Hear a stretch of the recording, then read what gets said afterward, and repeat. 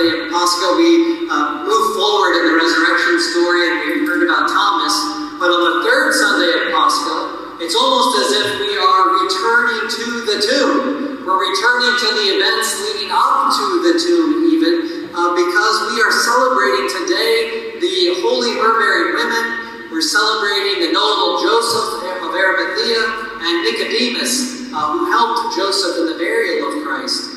And we remember them, and we heard in the gospel again today that they were the first ones who were told of the resurrection of Christ.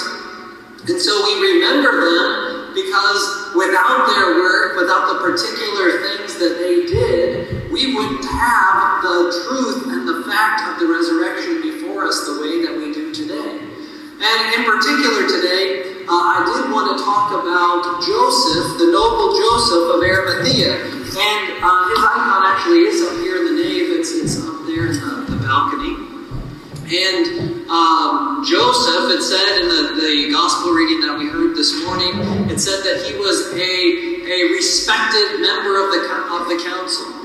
That he was someone who is also seeking the kingdom of God. And as someone who is a respected member of the council, when he goes and asks the body from Pilate, nobody was thinking, well, this guy is going to take that body and hide it away, and then the apostles will be able to say that he is risen. This is someone who they trusted, someone who is a respected person, and who therefore, if he were to say, with Nicodemus, I laid him in this tomb and he's not there anymore, it would be something that would be believable by the people. And even thinking today about the tomb of Joseph still being a place where people are able to have the confirmation of the resurrection of Christ.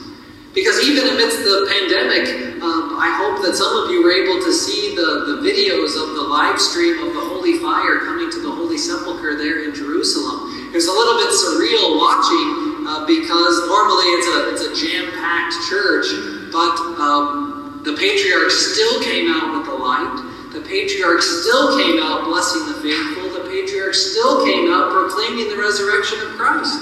That whether there are 2 people there or the entire world, the resurrection of Christ still happened and is still being proclaimed from the tomb that Joseph offered to our Lord. What a profound thing.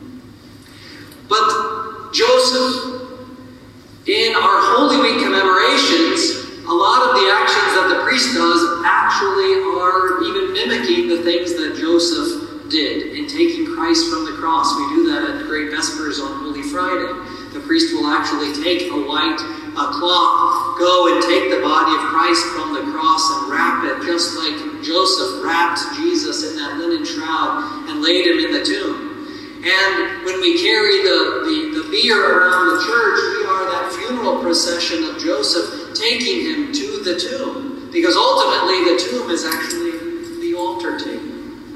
And this year, perhaps, that role was emphasized a little bit more because we didn't have the procession outside.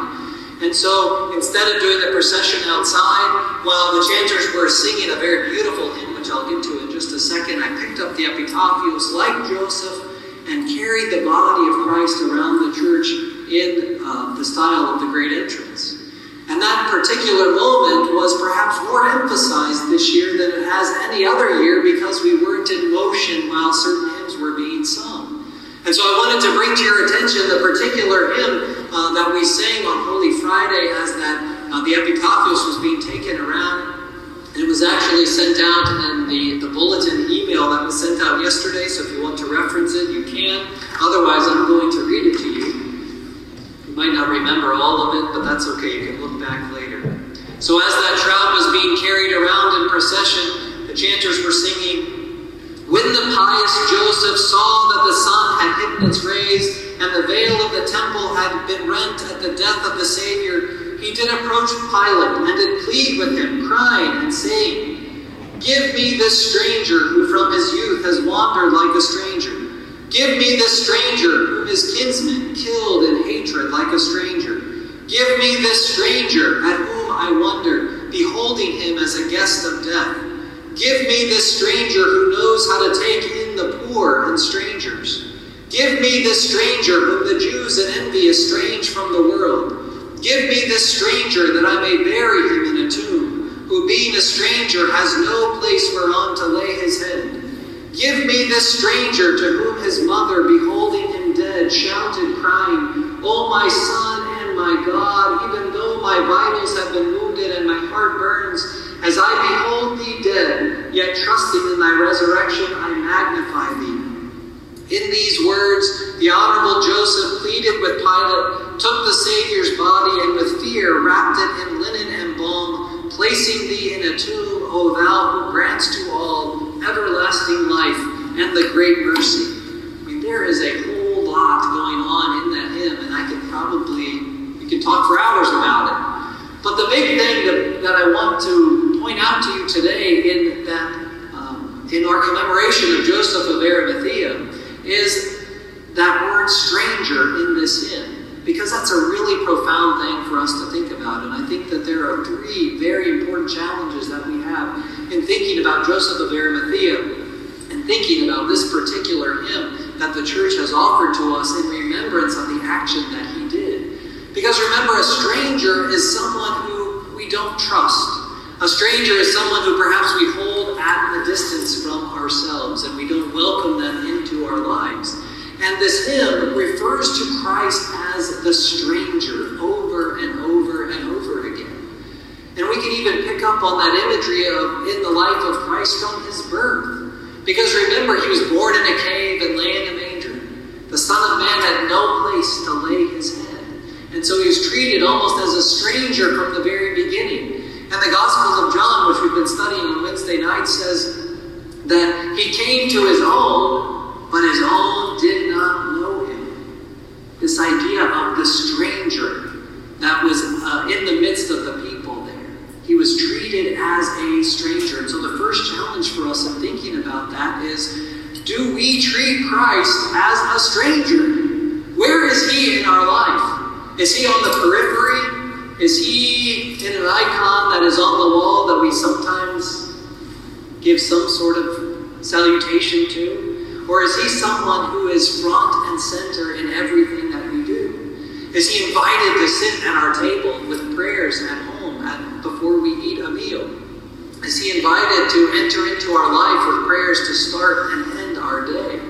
Do we only think about him when we need him the most? Or is he actually more than just a stranger, but someone who we love to have in our presence all of the time? And so that's the first challenge for us, to think about, is Christ a stranger to me? Would he think I am a stranger to him because of my actions and how I treat him? Am I like the people in this hymn, treating him in hatred as a stranger? That's the first challenge. How do we treat Christ? The second challenge, when we look at the witness of Joseph of Arimathea, he went and ministered to the body of Christ at its weakest moment. Dead. Pilate was even surprised, as it says in the gospel today, that Jesus was already dead, but he was. And Pilate went and asked for his body, that moment of the most profound weakness that any one of us can have.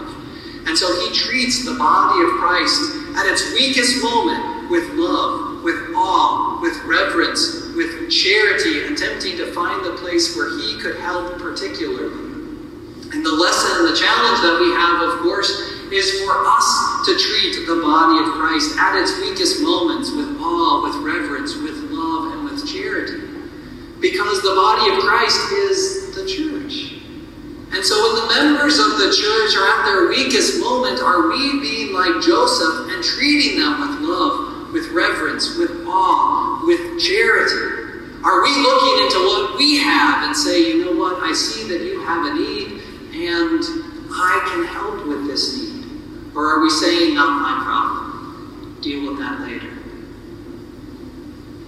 The temptation, I think, especially during this quarantine, perhaps because we are confined to our homes or in our own little world, that we might keep ourselves focused only on ourselves and our own issues and our own problems. And I'm not telling you not to think about your problems as well, but to not forget that there are those weak members of the community, weak members of the body of Christ who need help. And so it is our responsibility as Christians in the church and as witnesses of the example of Joseph of Arimathea to treat the body of Christ at its weakest moment with love, with respect, and with charity. And so I would continue to encourage you as we are continuing through this isolation to reach out to one another and see who the weak members of the body of Christ are. And we might even be surprised to know who the weak members of the body of Christ are. We think of the elderly or the young or the sick. But all of us are going through many different feelings and emotions during this time, and all of us are weak and need this help and support of one another. So the challenge for us with Joseph of Arimathea is for us to reach out to the weakened body of Christ that needs love and charity. Finally, not just the example of Joseph of Arimathea, but of course the example of Christ. Because in the hymn that I just read to you, it says that even though he was a stranger, he knew how to minister to the poor and to the strangers himself. And so we remember the words of Christ when he was asked, "Who is my neighbor?" Perhaps neighbor is the opposite of stranger. When he asks, "Who is my neighbor?" he gives us the parable of the Good Samaritan. Your neighbor is the one who you see with the need. And so it's not just about treating reverently the body of Christ, the members of the church, but it's also being neighbor to those who are around us. And brothers and sisters, we have a profound opportunity to do that here and now. If we are able to put Christ in our life and not treat him as a stranger, if we are able to reach out to the weakest in the body of Christ and minister to them, like Joseph of Arimathea, if we are able to be neighbor to those that are around us, the resurrection will be proclaimed in a powerful way throughout the world, even if we are not here in the church doing it. Because just like the holy myrrh-bearing women, just like Joseph of Arimathea and Nicodemus, when they saw the need and they answered it, the witness lasted not just a few days, not just a few weeks, not just a few months, but we look back 2,000 years at the tomb of Joseph of Arimathea and we proclaim Christ is risen. And so the same can be true of us if we take the words of this hymn into our hearts and the example of Joseph of Arimathea and of our Lord himself, and we treat Christ as if he were our beloved friend. If we remember the body of Christ and those who are in need, and if we reach out to the poor and the stranger, showing them the resurrection, this world will be a very different place. That's the challenge for us. May the prayers of the saints be with us so that we can fulfill that challenge. Christ is risen.